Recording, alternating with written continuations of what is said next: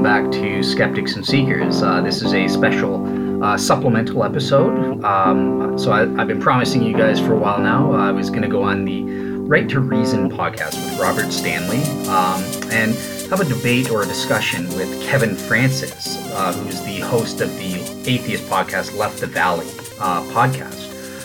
Check the sources. I'll give the sources for both Robert and Kevin's podcast there. But yeah, so we finally did our discussion on the subject of Jesus mythicism. It's a nice quickie for a discussion. You know, it's about an hour, 10 minutes. It was a great discussion. I want to say thank you so much to both Robert and to Kevin for putting on a great discussion and giving me some things to think about, and hopefully the audience on SNS. So yeah, I hope you guys enjoy the conversation. Have a great day. All right, and today we are joined with Dale Glover from Skeptics and Seekers and Kevin Francis from the Left at the Valley podcast. Gentlemen, I'm so happy to be talking to you today. Thanks for having us on. Robert, it's always a pleasure to goof off with you. Yeah, you've been on the show a bunch. I've been on your show a million times. Dale, you've been a guest before. Yeah. What was the topic we discussed last time? It was the Abraham test. Yes. I would kill my kid for Jesus. That one was crazy. Yeah, it makes me popular, as you can tell. So, yeah, it's. But yeah, I think it's important. It's a difficult subject, but I do think it's important to not be afraid to discuss, you know, these important matters, even if it's, you know, it can get sort of touch and go at times and stuff like that. So yeah, I was grateful that you brought me on for that.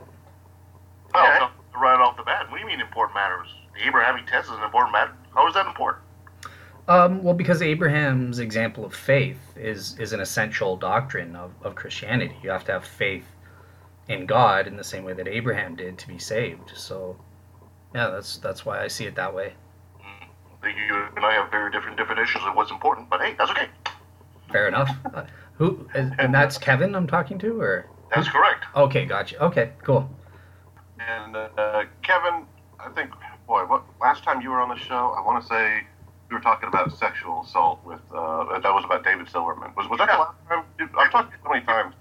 It was pretty much the only time we actually came as a whole crew on your show. We were supposed to do a show on introducing us to your audience, but we ended up talking about David Silverman and sexual assault all along, so... But we had a blast. It's got a free-flow, organic format, I guess, there. But yeah, it was a fun discussion. I can't believe it. So this is your second time on? Technically, I guess so, yeah.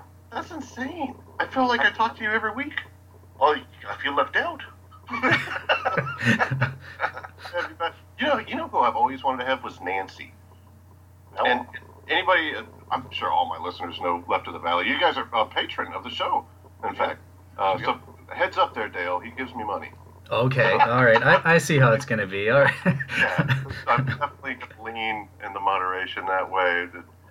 But you can make your donation, Dale Glover, at patreon.com/right and make a difference in the skeptical community. All right, let me rush and grab my credit card. So. The fantastic work that he does. He actually does a fantastic podcast. Robert, I can never praise you enough. Okay, so we're going to give Kevin a good 30 minutes for his opening thing, and Dale, your rebuttal will be... Okay, yeah. That's what I was expecting to begin with, so... I think they should talk about making a difference in the skeptical community, but Dale actually does a show that kind of... It brings both sides of the table together. Would that be a fair way to characterize it? Absolutely, yeah. We want to represent both sides on the issues. So it's called Skeptics and Seekers. So, yeah, we have me representing the Christian side, and then my co-host David Johnson, who's sort of bringing in the skeptical side, and yeah, we go back and forth on that, on an issue or something like that. Dale, I'm interested in knowing a bit more about your show. Where can I find it? Sure, it's up on skepticsandseekers.wordpress.com. Okay. And yeah, we have blogs on various issues, as well as a podcast that we do each week. But yeah, we're going to be starting up season 2 sometime in September, mid-September probably. Oh, yeah, congratulations. The first year is always the hardest. Exactly, yeah. Working out the kinks and all of that. Especially working with my partner David. Yeah, he's a that's a joke. Yeah, well, we've been working out the kinks on our show for at least 5 years now, and we're still not done. So. Oh goodness. Okay. doing it forever, man. And Kevin, the way that I actually got introduced to Dale was from another patron, Tara. And Tara and Dale have been arguing for years yourself, haven't you? I would say for about a year, but yeah, it's just too much. Like I'm letting her do her own thing. She's hung up on that one issue and that sort of thing. Yeah, and we were going to talk about one issue in particular today, the topic of mythicism. Dale, if you want to start us off, maybe anybody that doesn't know what mythicism is, maybe just kind of a quick definition of that, and then your defense for the existence of the death, burial, and resurrection of Jesus Christ. Sure. So I think mythicism, there isn't really one straightforward definition because there are different types of mythicists, but in general, it's the opinion that the Jesus of Christianity as a historical figure never existed. He was invented as like a myth in the same way that Hercules or Romulus might be seen to be an invented myth. So it's sort of the denial that there was any historical figure that lies behind the Jesus of Christianity. So yeah, that's sort of my main claim here is that I think that we can establish that. Hold on, Dale. Oh, cutting out again. Can you hear me? Yeah, it's spotty, but I can hear you now. Okay, Dale, you want to just kind of try to pick up with? I would just start over with the whole thing. Okay, all right. You were going to define mythicism and then present your argument for it, or against it. Yep. Perfect. Okay. So I'll just wait a couple seconds. Okay, so yeah, I think mythicism, there isn't really a one-size-fits-all definition because there are different types of mythicists out there. But just in general, I think mythicism is sort of the view that it's a total denial that there is a historical figure named Jesus who stands behind the ideas of the Christian Jesus and that sort of thing. That it's based on a myth or it's an invention in the same way someone like Romulus or Hercules and that sort of thing are. Whereas I, on the other hand, would hope to argue for what I call, at the very least, a minimal historical Jesus hypothesis. So I sort of define that very, very minimally, that there was a Jewish man who lived, and believe it or not, I don't even think I need to add in that his name was Jesus, which is kind of funny for a minimal historical Jesus, but minimally, I can say there was a Jewish man that served as the inspiration for, or the foundational basis for Orthodox Christian beliefs and practices as outlined in the New Testament literature. So that's sort of my goal, what I'll be trying to argue for. And I think there are three basic main categories of evidence that Christian apologists will try to use to try and prove that. So the first one is obviously sort of appealing to extra-biblical, and in particular, the most popular is non-Christian or secular references to Jesus. And then the second one is sort of looking at the Gospels as a whole and trying to argue that they're sort of generally reliable or provide eyewitness testimony or something like that. And then the third category, which is where most biblical scholars come into play, is using the historical method or historical criteria to glean elements, specific elements in the New Testament literature or Gospels, and say, well, even if the Gospels and the New Testament is unreliable, at least these things are probably true about a Jesus who existed, a minimal historical Jesus. So that's sort of going to be, in a nutshell, what my case is about. So in the first place, we have ancient historians who do refer to Jesus. For example, Josephus, which is, I know, someone that Kevin wants to talk about. And he mentions Jesus twice in his Antiquities of the Jews book. And basically he references certain things about Jesus, about his death at the hands of Pontius Pilate. He also has another reference talking about Jesus' biological brother, James, and how he died. We also have Cornelius Tacitus, who is a Roman historian, and he makes a reference to Christus as the founder of the Christian Church, and sort of talking about why the Christians were persecuted in the time of Nero and that sort of thing. So we have that at category of evidence. I'm going to skip the Gospels being reliable, but the third category I think is one of the strongest avenues for proving a minimal historical Jesus. It's the reason why people like Bart Ehrman and most scholars and historians do believe that there was such a person. So what am I talking about? So with the historical criteria, there are things like the criterion of embarrassment or the criterion of dissimilarity and that sort of thing. So as an example, with the criterion of embarrassment, there are stories where Jesus is depicted in relation to his crucifixion, and in the Garden of Gethsemane, he's depicted very wimpish or cowardly. He's afraid, he's sweating blood, he cries out in pain and stuff like that. And this would fulfill what historians call the criterion of embarrassment, and that makes it more probable that these are reflecting accurate historical facts about what happened.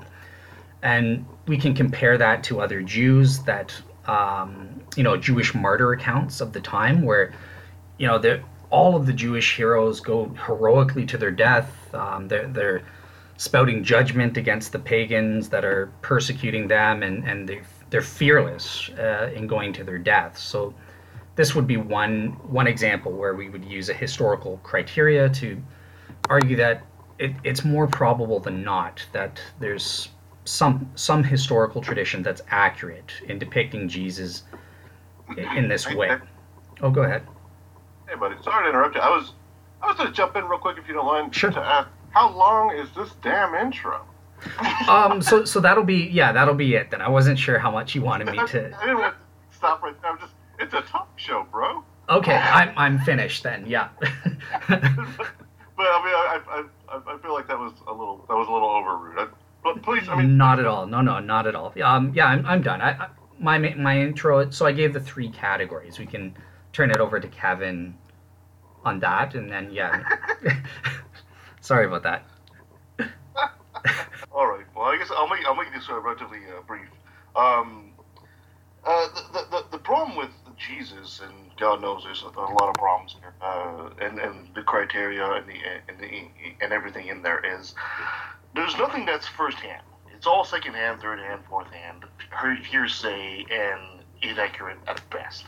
At the beginning, you said that mythicism was the complete denial. I think it's more accurate to say it's just skepticism. Pretty much like a lot of people say, atheists deny God. They don't deny God. They're skeptical about the proposition, and that's a better, more accurate definition of what mythicism is as well. There's always a big problem with Jesus for Christians, although they deny it.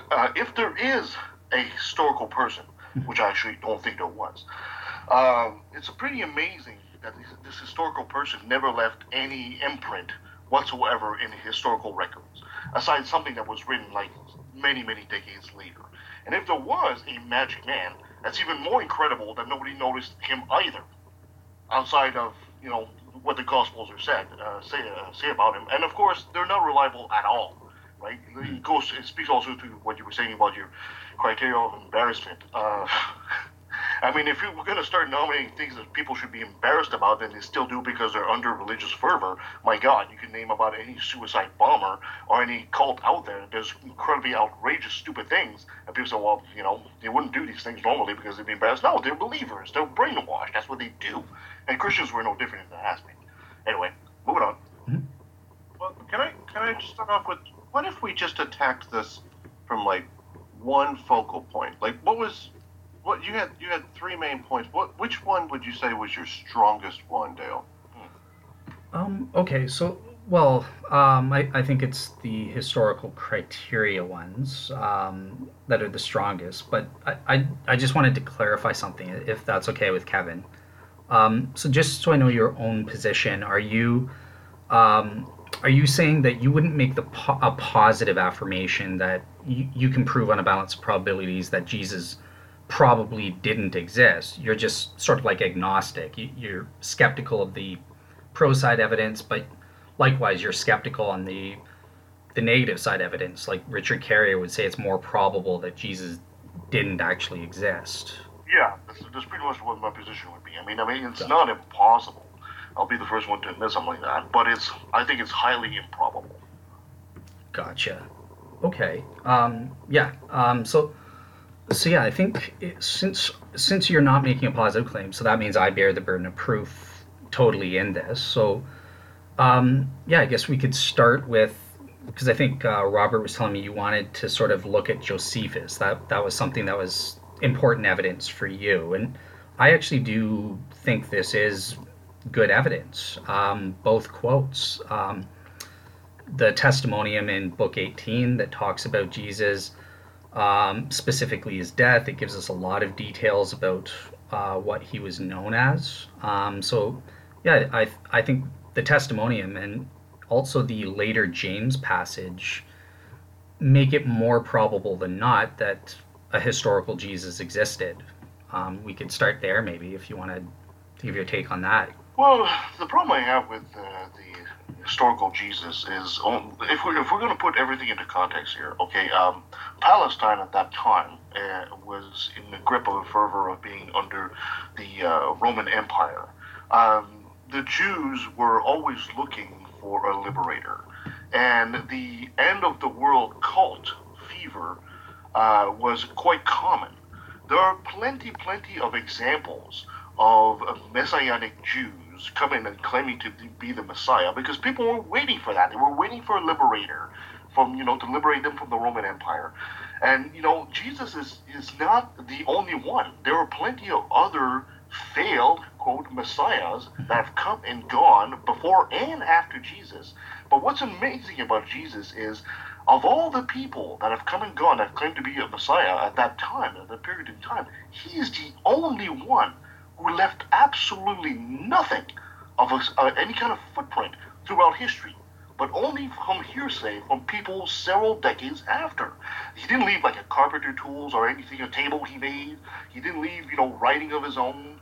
Not even like writing of close eyewitnesses at the time, which is amazing that if you are a follower of Jesus at that time, and you actually think that this is a God, and he's coming, and his kingdom is coming, you would think that even the raunchiest peasant would take great care to note everything down. They would take his sandals and worship the sandals because they're relics. They would keep everything for him, but there is absolutely nothing at all. But there are Messianic Jews out there that have done pretty much nothing but try to start a little cult and get themselves killed that somehow left a footprint in history. But Jesus, the most charismatic figure of all throughout history, did not. That is a huge problem for Christians and people that believe that Jesus actually existed. Yeah, I think that objection sort of, you're taking advantage of like my Christian presuppositions or something. Like you're taking advantage of the fact Jesus is God in the flesh, and therefore everything he did was amazing, and he was the most charismatic person in history. I don't know, even as a Christian, I don't know if I would say that necessarily, but you would agree, believers would say that, right? Well, yeah, I am as a believer. Yeah, I guess I don't know about his charisma. Suppose disciples would say that, right? His disciples would say, "Of course, Jesus is God, all right? We already know this." Yeah, but like I'm kind of curious that nobody got a memento from him or anything. Right. So, in the first place, I think that they could have had that, but the Jews didn't think of, like, this is sort of an objection. Why don't they keep the shroud if the Shroud of Turin is correct, or that sort of thing, or Jews didn't really do that sort of thing. I don't think they really kept relics in that way, especially in the context of the fact that Jesus was resurrected. But what would you think Jews don't do that kind of thing?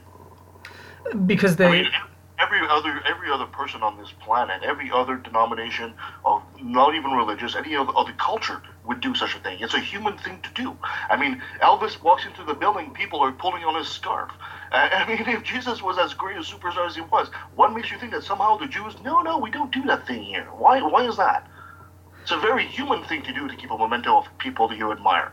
And somehow the Jews, culturally, they just don't do that. They're like the only people on the planet that don't do that. Well, it was taboo for them to keep anything associated with death. But if you're talking about like, oh, why didn't they keep? Oh, here's a, I don't know, here's the stone when Jesus healed this guy or something. I'll keep this as a memento. I guess. I mean, first of all, we don't know if they did or didn't, right? And it just got lost in history or something like that. I don't know how you're making the argument that they didn't keep mementos from his ministry at all. Well, because from the first century, archaeologically speaking, we have lots. We actually have a lot. It's a period in history that is studied a lot because of Christianity and because of the claim it makes. And yet, we can't even find a receipt for carpentry tools from Jesus. You think somewhere, even a false claim of somebody saying, yeah, I've got this little three-legged stool here and that was carved by Jesus himself. We don't even have something like that. It's absolutely incredible, and it blows into your face the silence of history towards the historicity of this man, that it makes you suspicious right off the bat.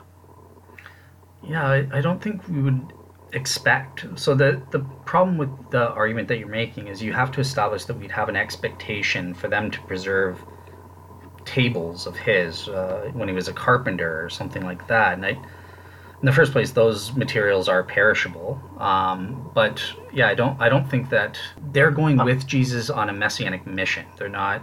Jesus isn't about keeping up his profession as a carpenter. They're living like Jesus abandons everything and goes out in the road to visit them in Capernaum, and he lives there and that sort of thing. So it just seems antithetical to what Jesus was about, for the apostles to be like making, like collector's items or something like that. It just seems weird. I don't think we would expect that. No, I think quite the opposite. I think we should expect that. Because, like I said, any other figure in history, whether divine or not, people have done exactly that. And from the wide variety of cultures that we have, I think what's amazing is we're claiming here that somehow the Jews wouldn't do that because it's somehow taboo. I think that's ridiculous. That stretches the imagination right there. I think somewhere down the road, people would say, hey, I've got something here. And people there's been a huge industry throughout history of people doing exactly that. It's like, if you take Hercules, for example, people used to do these trinkets and say, oh yeah, this is a trinket when Hercules fought the Hydra or something like that. But for Jesus, for some reason, there's nothing like that at all. Okay, well, you admitted that there are tons of false Jewish messiahs around that time. Bar Kokhba, for example, who's a little bit later on. Did his followers keep mementos and that sort of thing? Do we have mementos from their ministries and that sort of thing? Well, his ministry was fairly small, but he did leave a footprint throughout history. This is the point is, it's not the memento. The point is the memento creates a footprint. And that's just one of the ways you can create a footprint throughout history. This other Messianic Jew did leave something that attested to his actual existence. Jesus, all we have is the four Gospels, and let's face it, there's really one of them, which is the Gospel of Mark, right? And then, of course, Luke and Matthew are based on it, and then John, of course, goes right off the bat into craziness. And that's about as much as we have. And then we have hearsay, which, of course, we know that were actually tampered with by the early church. In a lot of writings, even the Gospel themselves were tampered. I mean, it's so. Oh God, how do I put this into words? It reeks of charlatanism so badly, And I think that what people are refusing to look at it with that skeptical look because it brings them, it challenges their faith, and I think this is what keeps the myth of Jesus alive. The same way that Thomas Thompson in the 70s debunked the myth of Moses, but yet to this day people still believe in Moses, even though it's been clearly debunked, because people like to hold on to this. They don't want to see their king dethroned. Yeah. I think so. In the first place, I think this is an interesting take on the no contemporary witnesses to Jesus. So usually mythicists bring that up in the sense that there's no no historians of his time mention him or something. So that this memento aspect is interesting, but yeah, I still see it as just suffering from the same problem. You're reading an expectation that I don't think you can derive based on later Christian tradition in the medieval period or even Dark Ages where they were relic hunters and that sort of thing. Given a first century Jewish palette, that's not what they were about, and that's not what Jesus' ministry was about. He had very little in the way of possessions and that sort of thing. So I don't know where you would expect them to be coming up with like a table or something that Jesus kept and have that preserved perfectly. Well, we can agree that the one thing they did keep was writings, right? I think we could agree on that, right? Scriptural writings. Yeah, like later on. Record, right? I mean, we have the Dead Sea Scrolls and all that, so we know they kept some kind of record, or at least tried, right? Mm-hmm. Yep. So, do you think that, of course, we haven't found anything from his actual time yet? It's not impossible that we could find something, but you think there is something out there that's like, I don't know, from the hand of Peter himself, that's possible for us to discover at a later date? Well, of course, anything's possible. I think it's possible we could find like a random letter or something like that from someone just walking by and they witnessed Jesus doing a miracle or heard one of his sermons, if we're doing the minimal historical Jesus thing. And I was heading by Capernaum the other day and I heard this guy speaking in the synagogue or something. Like that's definitely something we could find. Yes. That's out there. And that would actually be a footprint throughout history, and that would actually be something.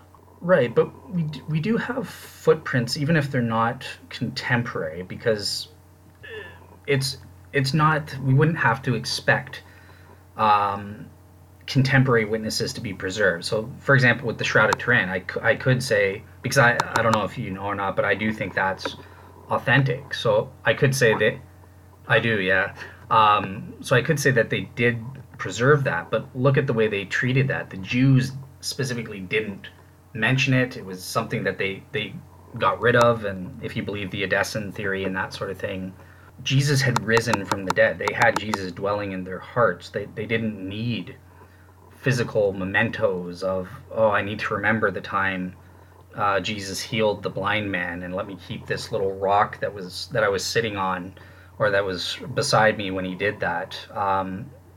This is why I just don't think it's a reasonable expectation to. No, but you would agree that if these people were followers of what they thought was a divine king that was coming to save their soul, they would at least take the chance, or I should say the initiative, of recording everything he did. I think you would agree that at least to pass the prosperity to other people, or at least spread the message correctly. I think you would agree with that, right?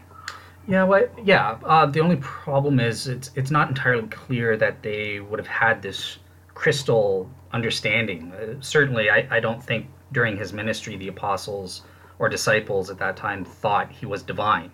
I think that came later after the resurrection, and they started putting things together. Jesus' ministry wasn't clear. I mean, they were confused about his mission all the time. So, yeah, I don't think they would have treated it the way you're thinking, but it's also possible that they did take the occasional notes, or someone took notes of some of his speeches and that sort of thing, and it circulated. Certainly that's what a lot of Bible scholars think Mark was doing with Peter's notes, Peter's speeches and sermons. So, yeah, of course, it's possible. Maybe they did, but nothing we have survived unless it's through the oral tradition, or maybe those notes got incorporated in some way into a gospel. And the oral tradition is another good point you bring. There seems to be no actual agreement as to what Jesus actually looked like, or how he was physically. And that I find very interesting as well, especially if he's supposed to be such an important figure. You take, for example, Hercules. There's an old tradition that Hercules wore a certain size shoe, and they do that because they knew that one of the the rumor was, or I should say the legend was, that one of the first Olympic stadiums was a certain number of times the size of his foot. So now they realize that Hercules probably was a size 42 European, which is I think a size 11. I think in American. So I mean, there was not even something like that for Jesus. I mean, there are depictions of Jesus in the past, and there are depictions of Jesus being with short hair and no beard and a magic wand, and then there's of course the traditional the depiction that we see here, which of course was an invention of the Borgias and the Pope, his son Cesare Borgia apparently, and it's interesting that for such an important figure to his followers, like I said, it's against incredibly silent about anything about him, anything at all. I mean, it's even what he says or where he goes is challenged from one gospel to the next. You would think on such an important figure for his followers, they would be much more precise than this. And the idea of the wall, no, they didn't because they thought it was the end of the world, I think doesn't really hold any water. Okay, so in terms of what he looked like, so again, you're confusing sort of Gentile and Jewish standards. So we know for a fact that Jews didn't really get into talking about appearances or physical appearances that much, especially when it relates to the divine, right? That's idolatry to them and that sort of thing. So I don't think we would have an expectation for them to be saying... I don't understand why you would say that this is against Jewish tradition. I really don't think it's against Jewish tradition for a Jew to say, well, yeah, Jesus was about 6'2". I really don't think it's against Jewish tradition to say something like that. It's anecdotal information, but it's something that shows that there was something there. Instead of saying, oh, there's this vague notion that somehow Jews don't do like the rest of the planet and can't do a simple descriptive of what they saw because somehow it's taboo because of some kind of unknown Jewish tradition. I don't understand that. Okay, well, can you name a Jew? The Apostle Paul, do you believe he was real? I don't have any reason to think he wasn't. Okay, you worded that carefully. When do you think we do have a physical description of him, but it's much later. Why didn't, he was an important figure, right? He was an important Jew. Even going around to Gentiles, why didn't they describe him early on? I mean, he was an apostle. He wasn't that important at the time he was alive. He was trying to convert people to what he was doing, but I mean, he wasn't an important figure. I mean, you're comparing Paul, which is like a man, to supposedly the Son of God. I think there's a level here in what's important and what's not, right? Yeah, but the Son of God thing. So the reason I was being hesitant is because I thought you were trying to say during his ministry we would expect people to write notes describing him or something. But once they realize he's the Son of God in the flesh, there's a divine aspect to it where that would be idolatry. They wouldn't describe the appearance and that sort of thing.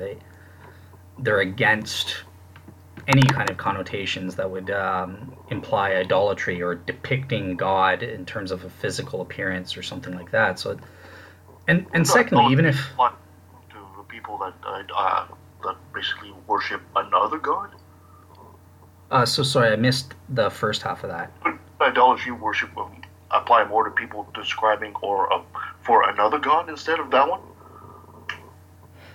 Well, it would, but also there's this notion God is.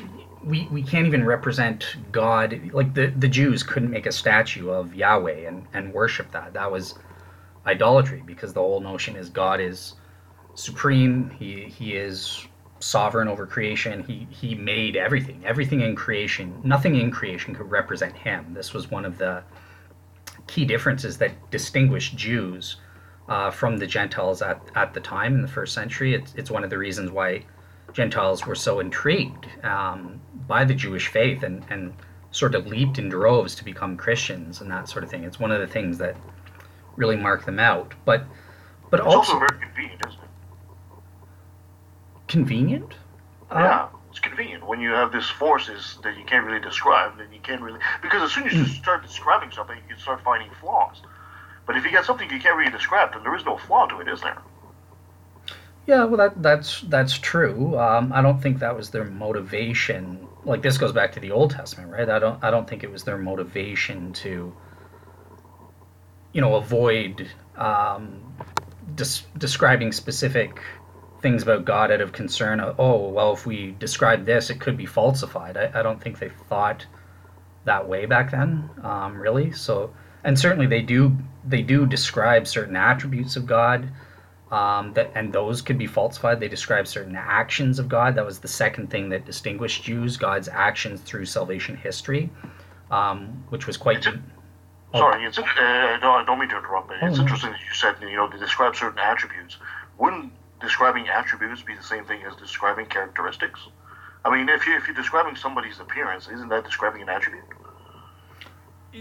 That's correct. That is an attribute or property, but for some reason, it's part of the Jewish religion that they don't like to mention those specific properties. They don't like to depict God. It's somehow seen as limiting God, right? This is why there are verses saying if you can't see God's face or you'll die. He's just so much. His glory is just so great.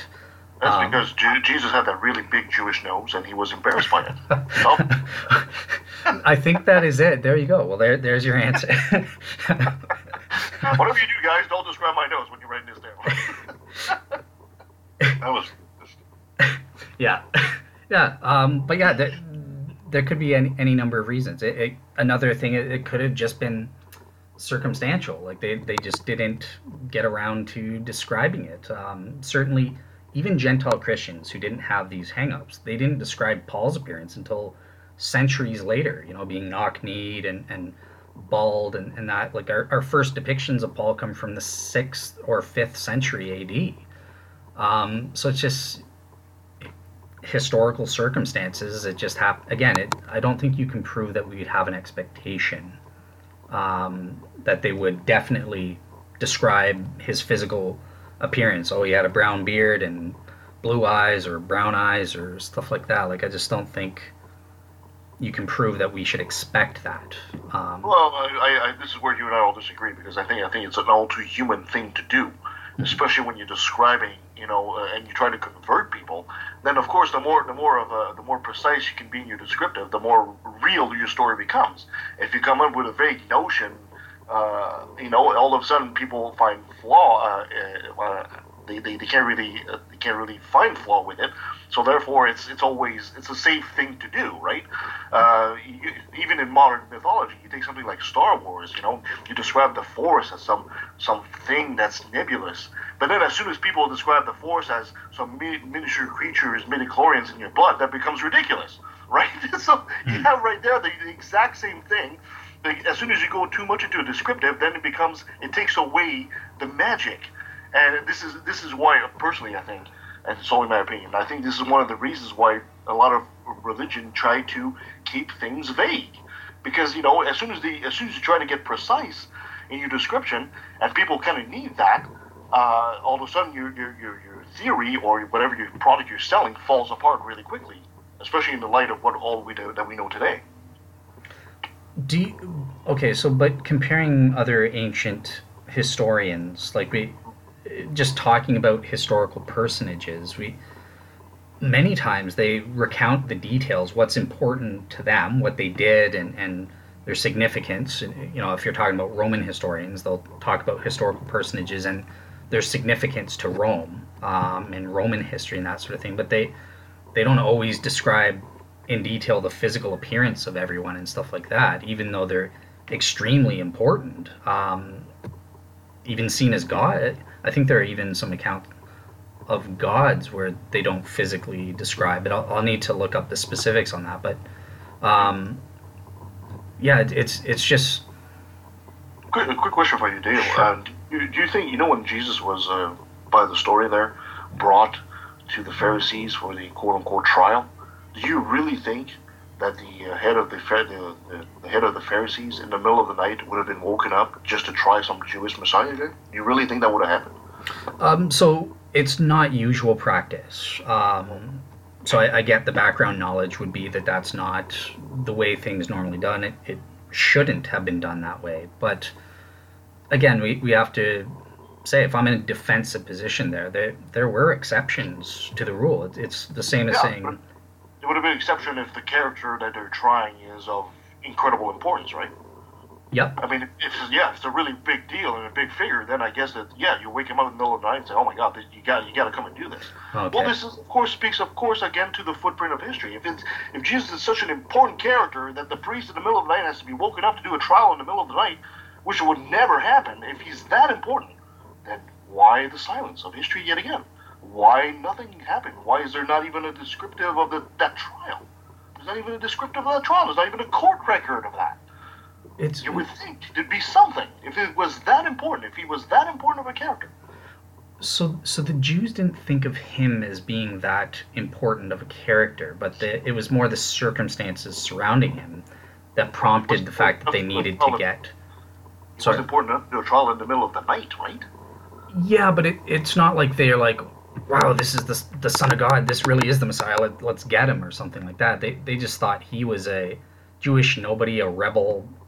rouser, more than just a nobody if you're doing a trial in the middle of the night. He was a threat, obviously. Yes, he was a big enough that warranted that trial in Toronto, and you would think there'd be some kind of record of that. Say, oh, you know what? We tried this guy today. His name is Jesus. He looks like a beggar. My God, I can't believe there's actually nothing. There's even a role, a scribe, or anything about that. No, but that's another interesting thing. Yeah, but there is. So like, there's nothing that we have that's been preserved today. We've lost a lot of the records and that sort of thing, but I think that they did have records. The Sanhedrin would have kept records of that. Certainly Pontius Pilate would have kept records, and Christians reference these. Obviously these works are lost today, but you can't go around and claim, oh, there's no one wrote about them at the time. You're just assuming that. All the evidence we have indicates that they did. And that's where I go to Josephus or Cornelius Tacitus, for example. I think that they did use... So with Josephus, he was in a position to know. He would have known the head honchos, maybe late 40s, late 50s. He would have been old enough to understand. He would have had access to eyewitnesses and heard the Christians going around making their claims. He would have probably asked around, like, oh, what is this about this Jesus guy getting crucified and all of that? He was a scholar. He would have had access to the Sanhedrin records of the court. So I think it's very strong that if the Josephus quote, for example, is true, then it's based on some kind of records. And certainly government, in terms of Tacitus, the governors had to keep records. They would have kept a record of Jesus being crucified, since Tacitus mentions it later on, and we know for a fact he did consult various imperial records in reporting his history. He was very scrupulous. He was known as the best of all ancient historians, and he researched in detail very minor matters. So I think he had access to not just the imperial archives, but the archives of the Senate, which included letters from the governors like Pilate. And we can also prove that Tacitus would have had a motivation to look into Jesus specifically because it fit some of his interests in what he called quote-unquote pretenders. Pretenders specifically who claimed to rise from the dead. That was just a fascination of his, or a quirk of his nature. And there was also evidence that the Emperor Domitian, his niece, and her husband had converted to Christianity in the 90s. So this would have prompted Tacitus to again take an interest if the imperial household is getting mixed up in this thing. So yeah, like, just because these sources aren't contemporary, I think we can establish that there is a chain, a link between the eyewitnesses and these people later reporting on it. Does that make sense? Or Robert, do you want to give him a chance to break up? Oh, did I break up? Well, you did for a while there. I'm just wondering what Robert wants to do with this. The bad audio throughout that? Yeah. Yeah, I was kind of debating on whether to interrupt you or not. It'd probably be better if you just did your response again from scratch, if you remember kind of where you started it. Yeah, you were at Tacitus when it started breaking up. So Tacitus. Okay. So yeah, in terms of Tacitus, again, assuming that's his quote, and that sort of thing, which is a lot less controversial than the Josephus one, but with him, we know for a fact from other places that he did consult official records and archives. He consulted memoirs. He consulted not just the imperial archives, but the Actus Senata, I think it's called, the Senate's archives, which included correspondences and letters from the governors and reports from the governors, which certainly would have included, the execution of someone like Jesus. And with Tacitus in particular, I was arguing that he would have had, there are at least a couple reasons why we would expect he would want to even look into Jesus in the first place. So the first is he had a quirk where he was interested in pretenders, people that claimed to have risen from the dead or that sort of thing. And also the Emperor Domitian's niece apparently converted to Christianity in the 90s. So again, the imperial household is caught up with this thing. So that's another impetus that makes it more probable than not that Tacitus would have looked into what is this Jesus thing about, and would have come across the records that did survive at that time, even if they're not available for us today to read Pilate's reports or letters or any correspondences in the Senate or stuff like that. I think we can agree, both you and I, that conversion does not make anything true. I mean, even if Tacitus and his family decide to convert, it has no bearing on the veracity of the story. Now, I can't really speak too much as to the methods of Tacitus. You need somebody more educated than me for that, somebody like David Fitzgerald. But somebody like Josephus was basically reporting what was widely claimed by Christians at the time. It's nothing that was extremely new.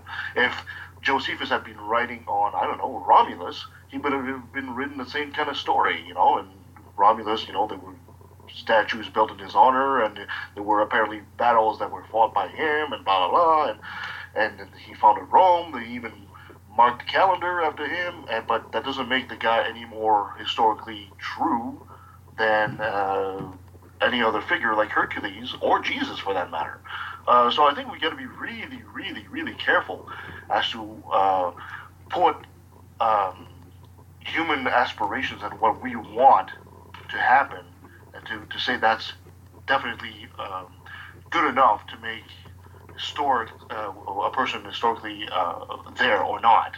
Okay.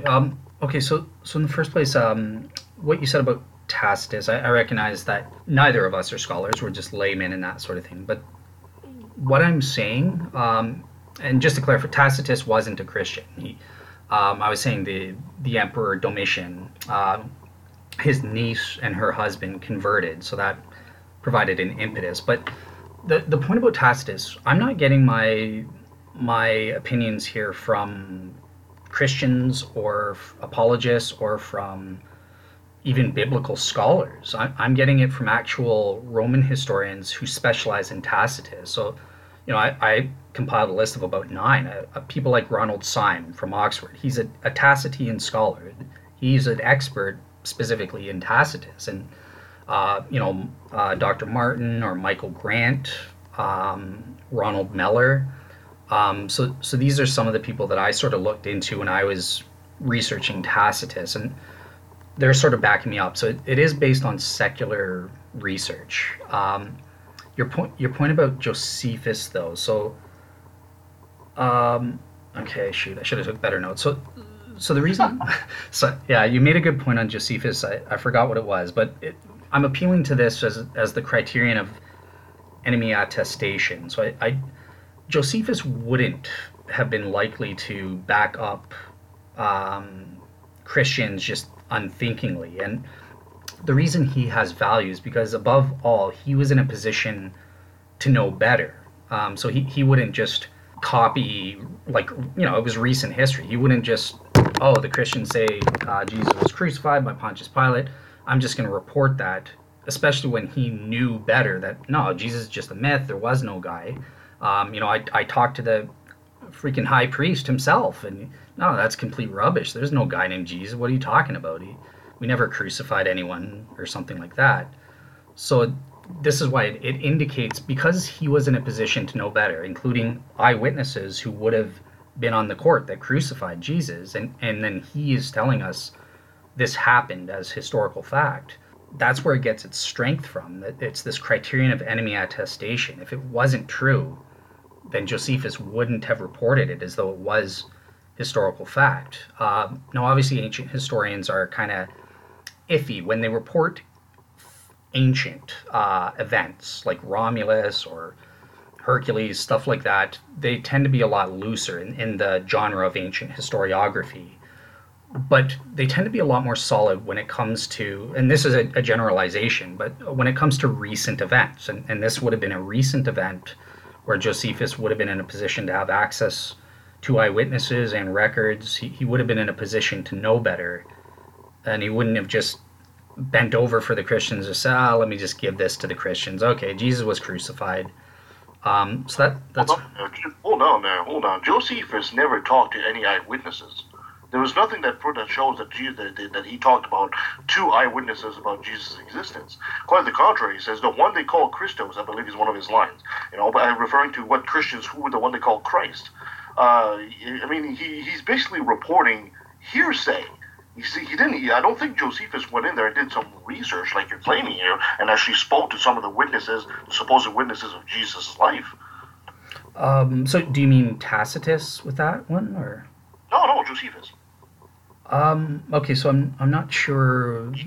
Maybe you just said it wrong because he uses Jesus. He doesn't call him Christus. That's Tacitus. But there are two passages. So what I was saying with Josephus being he was privy to the eyewitnesses. He was alive when the people that would have been on the court, or the Sanhedrin, who actually crucified Jesus, he would have had access to them.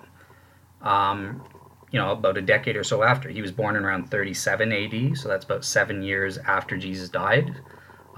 So sometime in the 50s, he would have been old enough to understand. We know that he was involved. He was in a priestly family and started getting involved in his profession at the age of 18 or very early on.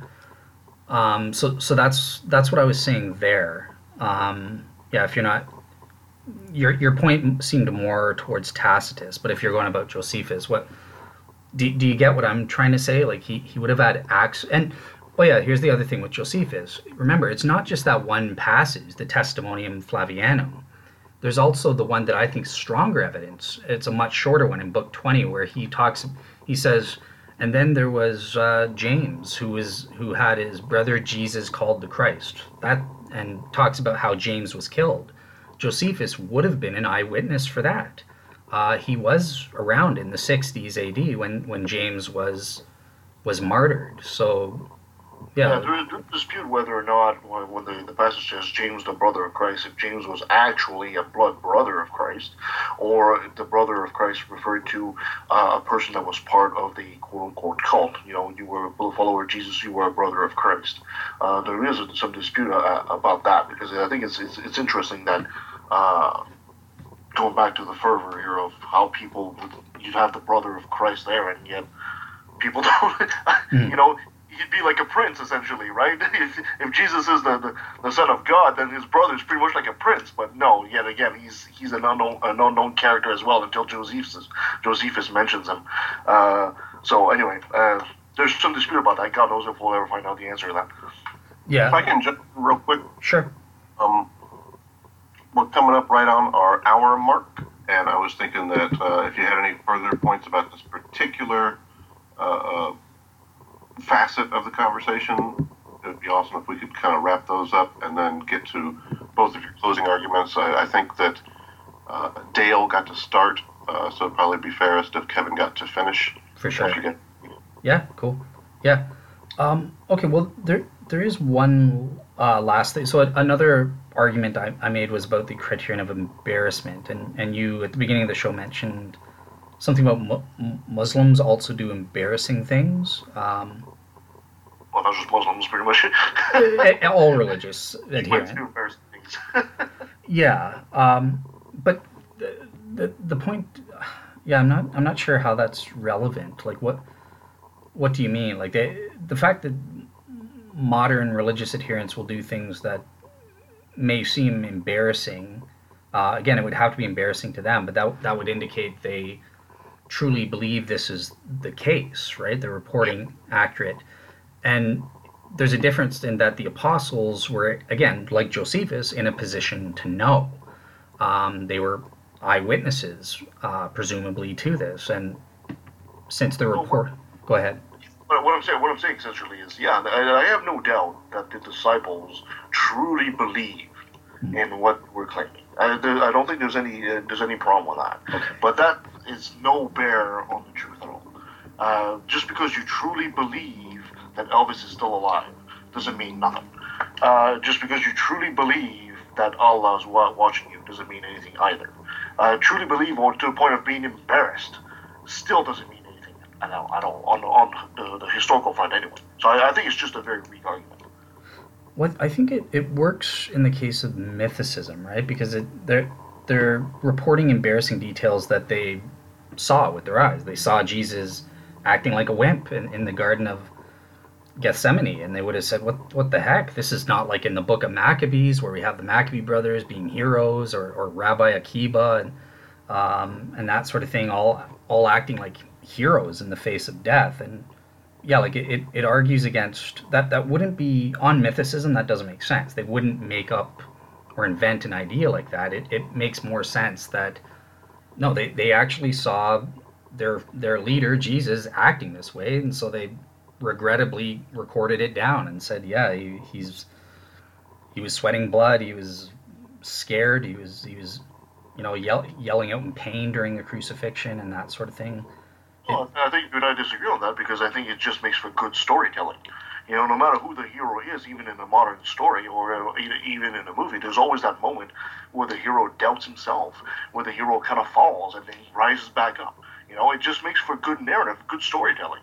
Okay, so if we think that it's not an eyewitness and it's just a good story they're telling, yeah, there is that moment where Jesus is unsure himself, until he triumphs.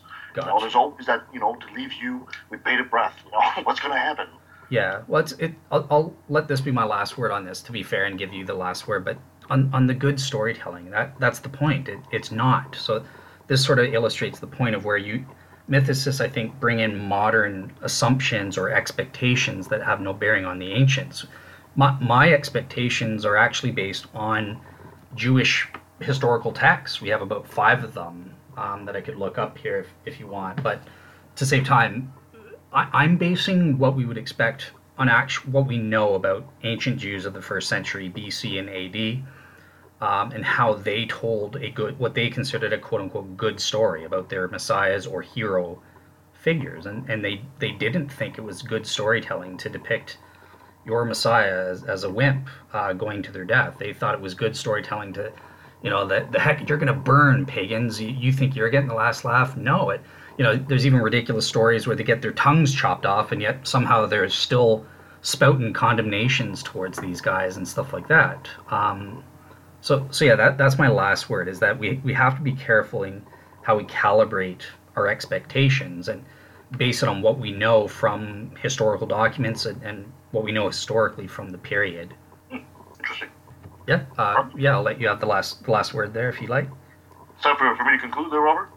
Yeah, I was thinking, Dale, why don't you go ahead and kind of give us a conclusion of your arguments in a more or less short format, and then Kevin, if you want to go ahead and close this out, and then I'd love to hear from both of you about where people can find your content. Gotcha. So yeah, I just want to say thank you to both Robert and Kevin. I thought this was a great, honest conversation, and I really enjoyed it. There was actually a couple new angles in there that I hadn't considered, such as with the memento type argument. So I thought that was an interesting thing to go over.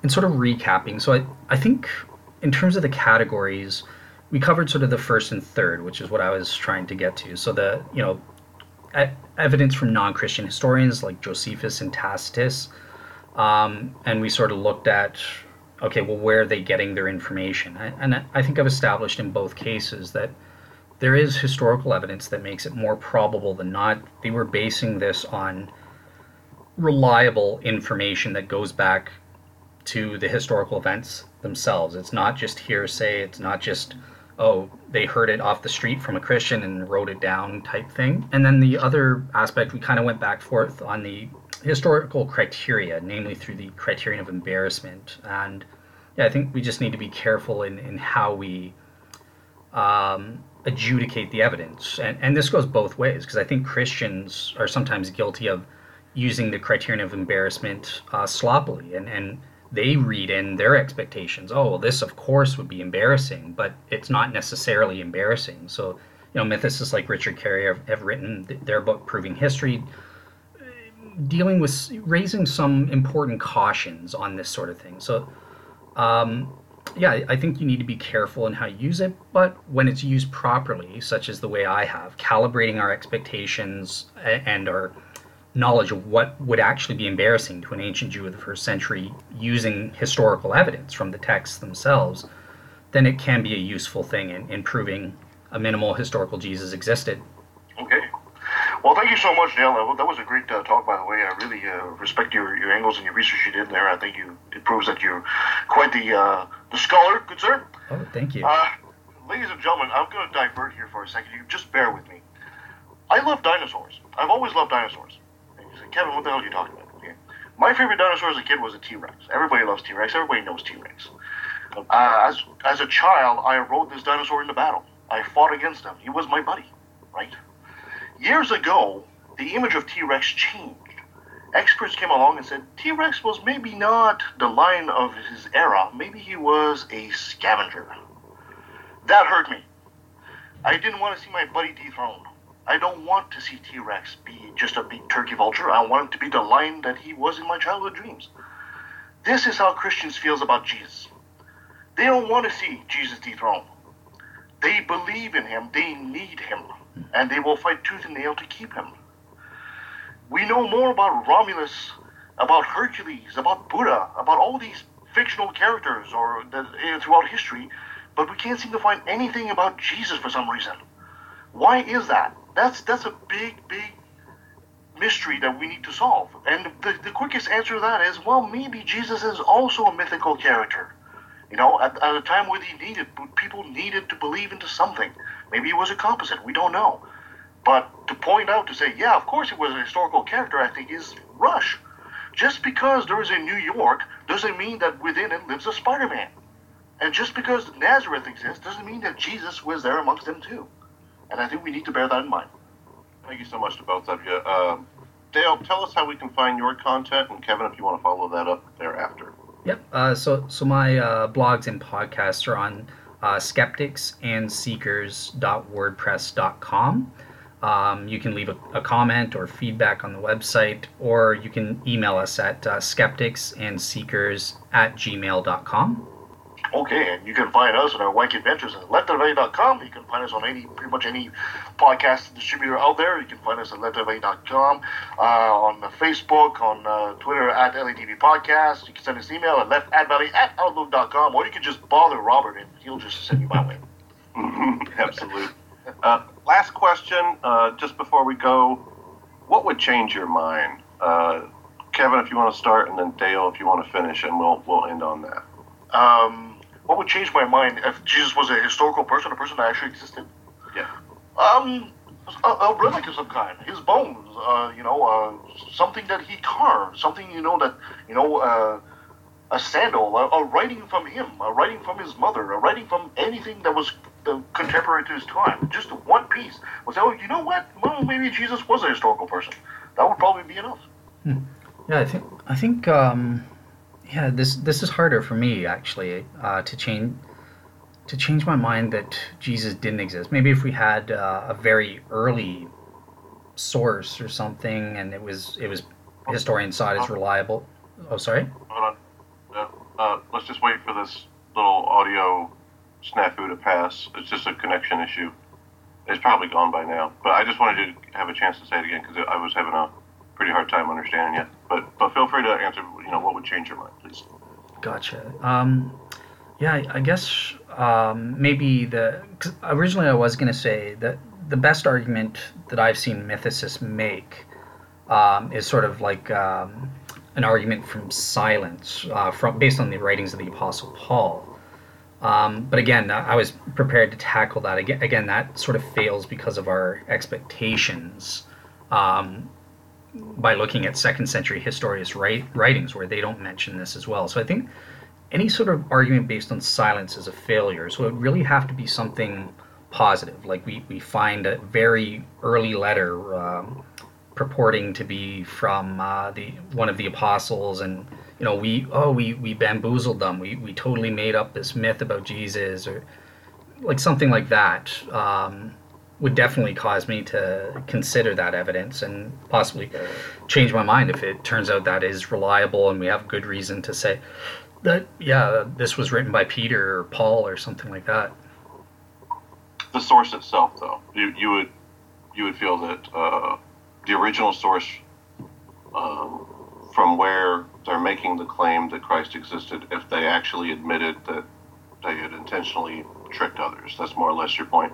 Yeah. Like say we find a letter from Paul written in the early 40s AD, the earliest that we have, and he's talking about how him and Peter and all that, they've all tricked everyone and conspired to invent this Jesus person or something. That would definitely cause something if we could prove it was written by him.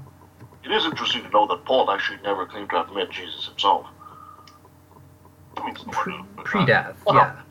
Whenever he talks about Jesus, it's always according to Scripture. He never actually claimed to actually have met the man. Except that the spiritual version of him, but yeah, or whatever. That wasn't really the same. Which is even funny too, because he'd even wrote that whole Road to Damascus thing. He'd even read that himself. Which you would think, the greatest conversion story ever, would think he would write himself, but he didn't. That's right. Yeah, well, he doesn't tell us anything about his conversion experience again as well, right? But very interesting as well, I think. Who told us about the conversion story? I thought that was from Paul. It was actually it is the story of Paul, but it's actually written in the Acts of the Apostles. Now, if you believe, some people think that Luke wrote the Acts. I'm not sure at this point, but Paul himself never actually wrote about his supposed conversion, which I think is incredibly interesting.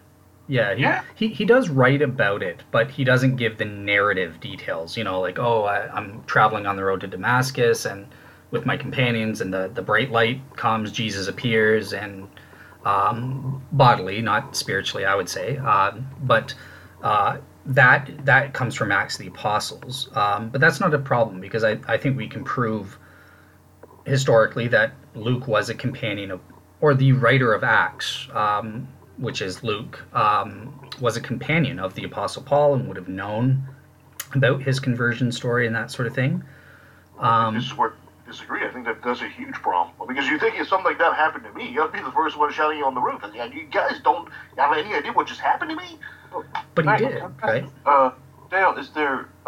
Sorry. And this is me, really asking out of curiosity. I have no point because I don't know your answer. Yeah. I wouldn't ask the question if I was trying to make an argument if I didn't know the answer, right? But is there anything in Paul's writings that describe the event that we could align with it, other than, does it just say his conversion, or is there something where he was like, yeah, that one time, something like that would kind of make it seem like he's confirming it? Definitely, yeah. He talked, like in Galatians, he talks about how he was persecuting the church. He gives sort of a autobiographical statement there, where he's... No, I mean about how, he's on the horse, he gets knocked off of it on the road to Damascus, and he sees Jesus. Like, does he confirm anything like that? The only thing, no, so no, not in terms of the Acts account, but there is something in his writings where he does get carried up to heaven. Some skeptics will say, it's like an NDE type experience. I can't remember offhand if he does see Jesus there or not, but that's not. That's not. That would work with Acts, though. Acts didn't refer to that, did it? No, it didn't. So that is a fascinating point. That perhaps that the fact that he didn't mention that or have anything even referencing that event. I'm just hoping Dale doesn't come up with, in the Jewish tradition, it's kind of taboo to talk about your own conversion. Oh, no, I can't do that. I can't make that argument, but... Just poking fun at you, Dale. Yeah. Versus no Jews ever really wanted to... But it does come down to the main overarching point. Again, you're getting in the wrong expectations, and if you want, on on my show Skeptics and Seekers, we actually did a lot of my opinions on Acts and its relation to Paul comes from a scholar named Dr. Craig Keener, and we did a show with him. What? Sorry? Say it again, Dale. On On Skeptics and Seekers, you did what? We did a show specifically on the historicity of Acts of the Apostles, and one of the questions was his relation between Acts and Paul, because he has an entire chapter in his 4-volume commentary on Acts. So yeah, if you're interested, you could check out Dr. Craig Keener's show, and we really go into a lot of detail as to how do we know that Acts was written by a companion of Paul. What significance do the differences between Paul's letters and Acts have in terms of showing whether he knew Paul or not, and that sort of thing. I'll check it out. Well, go ahead and get out of here, gentlemen. Thank you so much for having this conversation, and I look forward to speaking to both of you again in the future. Thank you, Same Robert. here. Thank you, Dale. Yep, thank you. Thanks, Robert. Thanks, Kevin.